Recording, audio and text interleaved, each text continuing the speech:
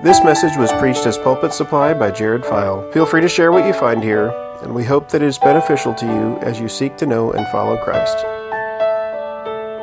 If you would turn in your Bibles to 1 Peter chapter 3, and we will begin in verse 18 today. 1 Peter chapter 3, beginning in verse 18. This is not a Mother's Day sermon.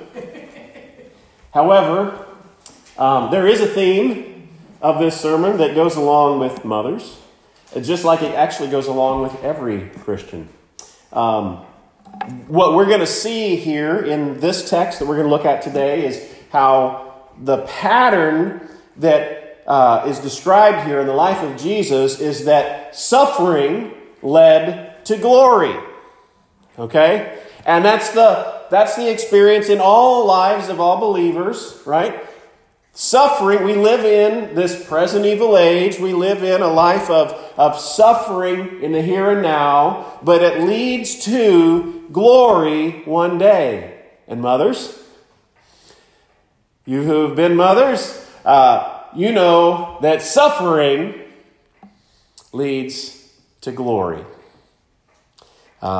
Christian mothers, if your hope is in Jesus, the suffering that you've gone through as a mother is not in vain. It is what leads you to glory. So that's my Mother's Day connection here. To remind us of, it's been a while since I've seen you guys. And I always like to kind of keep in mind where we've been throughout the whole book. Peter is writing here to suffering Christians, which kind of goes along with our theme. He's writing to believers who live in the midst of a hostile world, just like us. He's writing he calls the believers he's writing to strangers and aliens, that we live in a world that is not our home. This world is hostile to believers. And he gives us reasons to praise God, even in the midst of this hostile world. We've been born again, right? We've been born again. If you're a child, if you've trusted in Jesus, you've been born again. You have a new life. You're not the person you used to be. And we have a future hope. That's the glory that we're going to talk about. We have a future hope that is imperishable, undefiled, unfading. It's kept in heaven for you. And so we praise God for that. And we also, we know that God holds us in His hand. And we praise God for that. When we feel like this suffering is just too much, we can't take it any longer, He holds on to us. We praise God for that. We see that on the basis of what God has done for us in Jesus, He calls us to a life of living holy, to fear God, to love one another. Because remember, we are brothers and sisters who've been born again by the Word, this imperishable seed. All of these things we've already seen in 1 Peter. We've seen the suffering. We've seen the description of glory that's to come. And we see that is the pattern that Jesus followed in His life. We are to imitate Jesus, right? To follow after His steps. We saw that in chapter 2 whenever he was talking about slaves submitting to their masters. We are to walk in Jesus' steps. When we face suffering, we follow right after Jesus. And so here, I'm going to go ahead and dive into the text. What we're seeing here is the description of Jesus' suffering, His death, His burial, and His resurrection, and His ascendancy to glory. Let's look at our text. For Christ also suffered once for sins, the righteous for the unrighteous, that He might bring us to God, being put to death in the flesh, but made alive in the Spirit, in which He went and proclaimed to the spirits in prison, because they formerly did not obey when God's patience waited in the days of Noah, while the ark was being prepared, in which a few, that is, 8 persons, were brought safely through the water. Baptism, which corresponds to this, now saves you, not as a removal of dirt from the body, but as an appeal to God for a good conscience, through the resurrection of Jesus Christ, who has gone into heaven and is at the right hand of God, with angels, authorities, and powers having been subjected to him. This is God's word. Let's pray. Father, we thank you for your word. Father, give us ears to hear and hearts to believe what you have said. Give us ears to hear and help us, Lord, to understand some difficult things in this passage. Feed us by your word.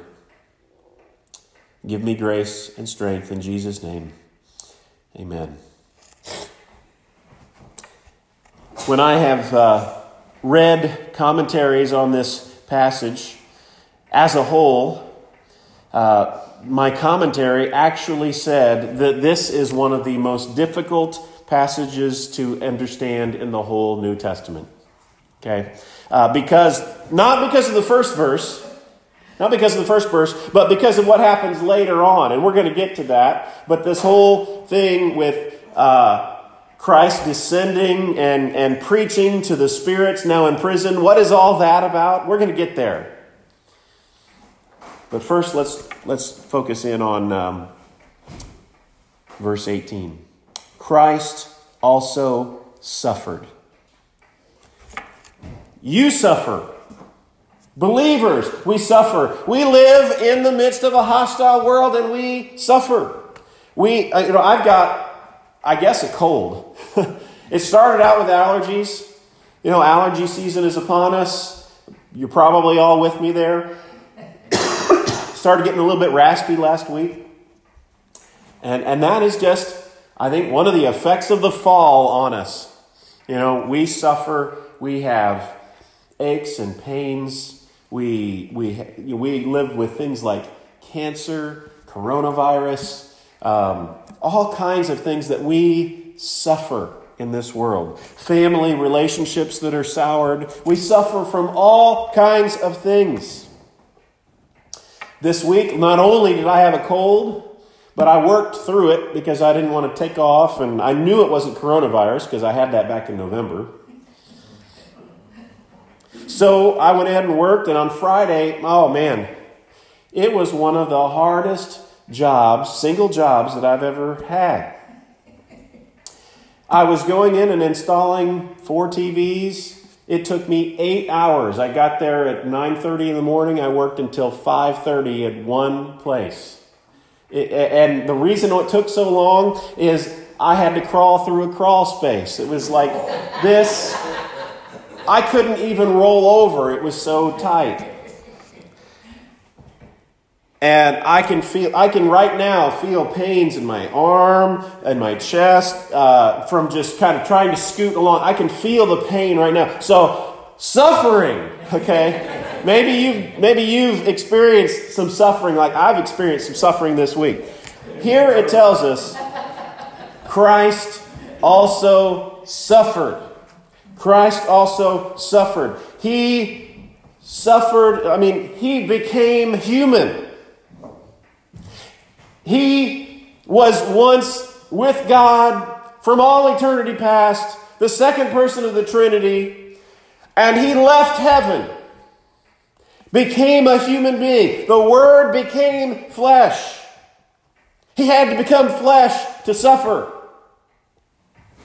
He suffered with us. He suffered not only, of course, he did suffer on the cross ultimately, but he suffered,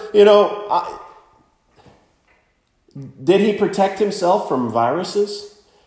I think he experienced all of the same realities that we experience. I wonder, did he have allergies? He experienced all the pains. He suffered. And ultimately, what this text is talking about, what it's getting to is he suffered once for sins. There's two concepts here I want to cover. When he went to the cross, he suffered once, and he suffered for sins. I'm going to treat both of those. First of all, I'll go ahead and jump to the for sins. Christ suffered for our sins. His suffering was not meaningless. His suffering meant something. He suffered for our sins. In the Old Testament, there was the sacrificial system. And in the sacrificial system, yearly, and not just yearly, but regularly, the priests would make sacrifices. They would make sacrifices of animals, bulls, lambs, all kinds of animals, over and over and over again. And the reason why they did this sacrifice was it was to pay for the sins of the people. Because we're broken. We're sinners. And we need forgiveness. And the only way that God could forgive us, the Bible says, without the shedding of blood, there's no forgiving of sins. So, this animal, whatever animal it was sacrificed over and over and over again for the sins of the people. That animal would take the place of the human being, the repentant one who's offering the sacrifice. And all of that sacrificial system of the Old Testament was all pointing forward to the future reality that finally came in Jesus, when he would come and he would be the sacrifice. So when it says Jesus suffered for sins, it's telling us he was the Lamb of God that was slain for us. His punishment, his death, his suffering took the place of our sins. We owed a debt because of our sins. We are guilty and deserve the wrath of God.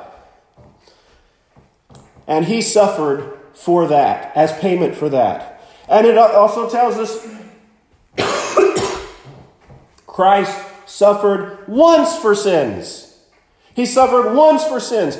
Not like the Old Testament sacrificial system where it had to go over and over and over again, year after year. All of that, no. He suffered once for sins. No longer do we have to continue sacrifice. Christ's death was once for all. It was sufficient. Jesus paid it all. His suffering was sufficient. It was substitutionary. It was this sacrifice for our sins. It was. Let me see here. I'm getting lost. The righteous for the unrighteous. We are unrighteous. We are sinners. We have rebelled against God. Jesus was perfect, spotless, sinless, and he suffered in our place. It was substitutionary. It was sacrificial. It was sufficient, and it was substitutionary.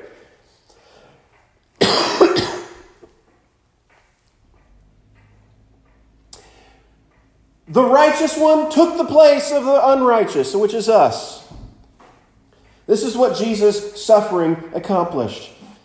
That he might bring us to God. What did Jesus accomplish in his suffering on the cross?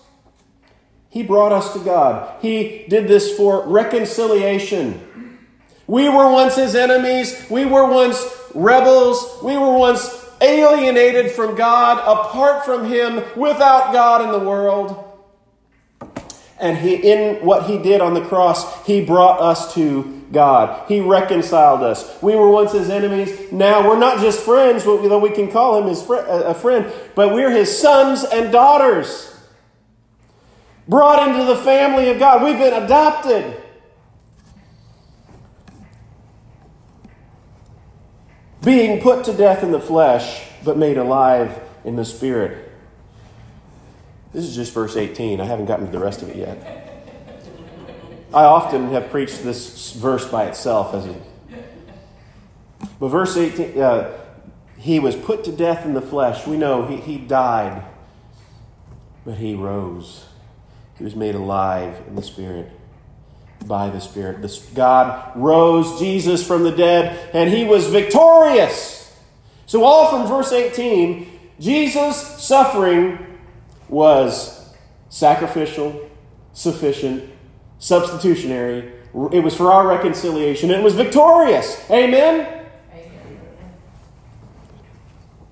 Now here's the hard part. Jesus died for our sins, and he rose again. And then it tells us in verse 19, in which he went and proclaimed to the spirits in prison, because they formerly did not obey when God's patience waited in the days of Noah while the ark was being prepared, in which a few, that is 8 persons, were brought safely through the water. What's this about? In which he went and proclaimed to the spirits in prison. Where does this fit? Where does this fit in this suffering to glory pattern that we're seeing here? The Apostles' Creed. Has anybody heard of the Apostles' Creed? I believe in God the Father, Almighty, maker of heaven and maker of earth. It's an ancient creed that goes back to, they say, from the Apostles' time. But in that, one of the lines says that he ascended into hell. I believe that he ascended into hell. What does that mean? We don't read a lot about that. There's not a lot of verses. There's one place in Colossians that may talk about it, and I think the other place that talks about it is right here. Well, what does this mean? I don't think that it means that somehow, because that what took place on the cross wasn't enough, so Jesus had to go to hell and suffer to atone more. That's not what it was. At the cross, it was finished. He said so. It is finished.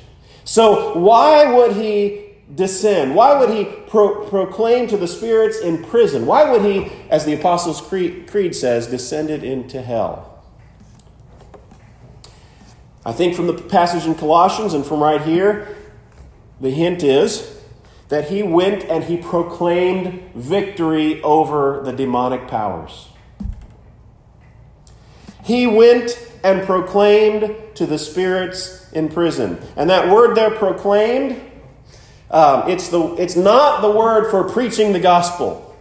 It's the word for a general proclamation, a heralding. So when it says he went and proclaimed, he's basically, I think what took place during that time period between the cross and the resurrection is he went and he descended into hell, like the Apostles' Creed says, and he gave a victory speech. He said, "It is finished, I have won," and he proclaimed victory, holding over his trophy over his enemies' faces. To the spirits now in prison. Now, who are these spirits? Who are these spirits now in prison? Tom read here from, we know here, verse 20 says, because the spirits formerly did not obey when God's patience waited in the days of Noah. So we know that these spirits are some people or spirits that were around back in the days of Noah. This is the connection to what Tom read earlier. He read from Genesis chapter 6, talking about these mighty men of old, and about how the sons of God saw the daughters of men. And back a year ago, when I was with you, we were going through Genesis, those early chapters, and I covered this passage. You already know what I think here. I believe that the sons of God that was talking about were angelic beings that came down. They had relations with human women and produced offspring. And this was one of the wicked things that was taking place. These fallen angels did this. And because they were fallen angels, the floodwaters wasn't going to take them out. They were angels. So, at that time, God imprisoned these spirits, these fallen angels. He imprisoned them. And so who was it that Jesus went and proclaimed victory over at that time? He descended into hell and he proclaimed victory over these angelic beings from back in the time of Noah. Whew! This is a hard text. Now, there are other views on this text. This is what I understand to be the truth. If what I'm saying sounds a little unbelievable to you, check it out in the commentary, see what the major views are. I think it would take too long for time's sake. I'm not going to go over all the opposing views on this. But this is what I think this is saying. And the big picture is Jesus suffered, he died, he was buried, and he rose again by the Spirit. And while he was in the midst of that, he had descended and proclaimed victory over all of his enemies. Now, you thought that was hard. Verse 21. Baptism, which corresponds to this, now saves you. Not as a removal of dirt from the body, but as an appeal to God for a good conscience, through the resurrection of Jesus Christ. Well, I don't know what you all think, but I'm a Baptist, personally. I'm a Baptist, and I would be one of the first ones to say, baptism doesn't save us. It's an act of obedience. We are baptized because God has already saved us, and we're following through in obedience to what He's commanded us to do. So, how do I explain this where it says baptism, which corresponds to this, now saves you?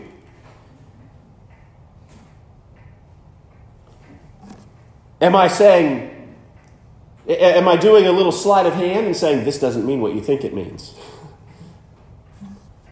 Well, he says corresponding to this. And that word corresponding to this, it has to do with typology, symbolic language here. I think baptism is a symbol of what takes place.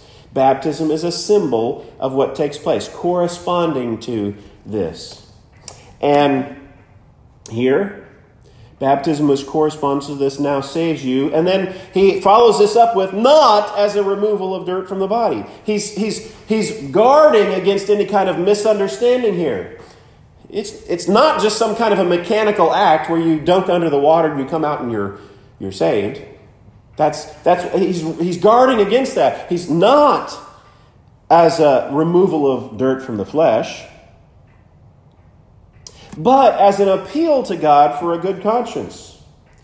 So, baptism here is, according to this, I think, by definition, an appeal to God for a good conscience. When we go under the water, we're saying, God, I believe in you. I've trusted in you. This is my appeal. This is my public proclamation and my appeal that I have a good conscience. Also, how does baptism relate to the flood? Think about it. In the flood, this is what's corresponding to baptism here. The flood, how does the flood relate to baptism? Well, in the flood, when the waters rose, that was the death and destruction, right? Death and destruction. And it was those in the ark that were saved. They were plunged into the water and they came out alive. Baptism corresponds to that because the waters of baptism are not what cleans us off. The waters of baptism symbolize death and destruction. And the waters of baptism, when we go under the water, we're symbolizing the death and burial of Jesus and his resurrection. Just like Jesus died and was buried and rose again, so the believer dies to their old person, who they used to be, and raises again to walk in the newness of life.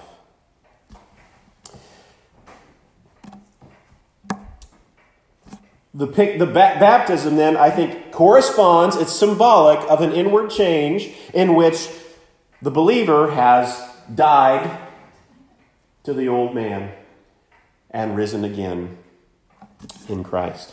So, be a Berean. The Bereans were more noble than the Thessalonians because they searched the scriptures daily to see if these things were so. Don't take my word for it. That's how I understand this text. Baptism, which corresponds to this, now saves you not as the removal of dirt from the body, but as an appeal to God for a good conscience through the resurrection of Jesus Christ. It's all through the resurrection of Jesus Christ. Verse 22. Now it picks back up where it left off in verse 19 or 18. Let's kind of skip all that stuff and just read it without all the stuff looking back at the descending into hell and baptism now saves you. I'm just going to read verse 18 and then skip all the way to 22. For Christ also suffered once for sins, the righteous for the unrighteous, that he might bring us to God, being put to death in the flesh, but made alive in the spirit. And he's now gone into heaven and is at the right hand of God with angels, authorities, and powers having been subjected to him. Christ died. He was buried. He rose again. He's ascended into heaven. And he now rules and reigns at the right hand of God, and all of his enemies are subject to him. Christ's suffering was the pathway to glory. Now, believers, we live in the midst of a hostile world. We suffer just like Jesus suffered. And what is our encouragement as we face these days of suffering? We know that Christ also suffered, and that he was put to death, and that he rose again, and will one day rise again. This world is suffering now, will not last. We will one day die and be put in the ground like Jesus was, but he will one day come back and get us. We'll be raised. Jesus' suffering was the pathway to glory, and it is ours as well. While we suffer in this world, one day we know that he is coming and he's going to bring us to glory. We have a future hope that is waiting for us, that is imperishable, that is undefiled, that is kept in heaven for you. This is the message of 1 Peter. This is the message of the gospel. Jesus died for our sins, and he rose again. And one day, though we may die in this life, we believe in him, if we trust in him, we'll rise again as well, and we'll live with him forever in glory. This is a difficult text. Mothers, your suffering, just like Jesus, is the pathway to glory. Just like all believers, our suffering is the pathway to glory.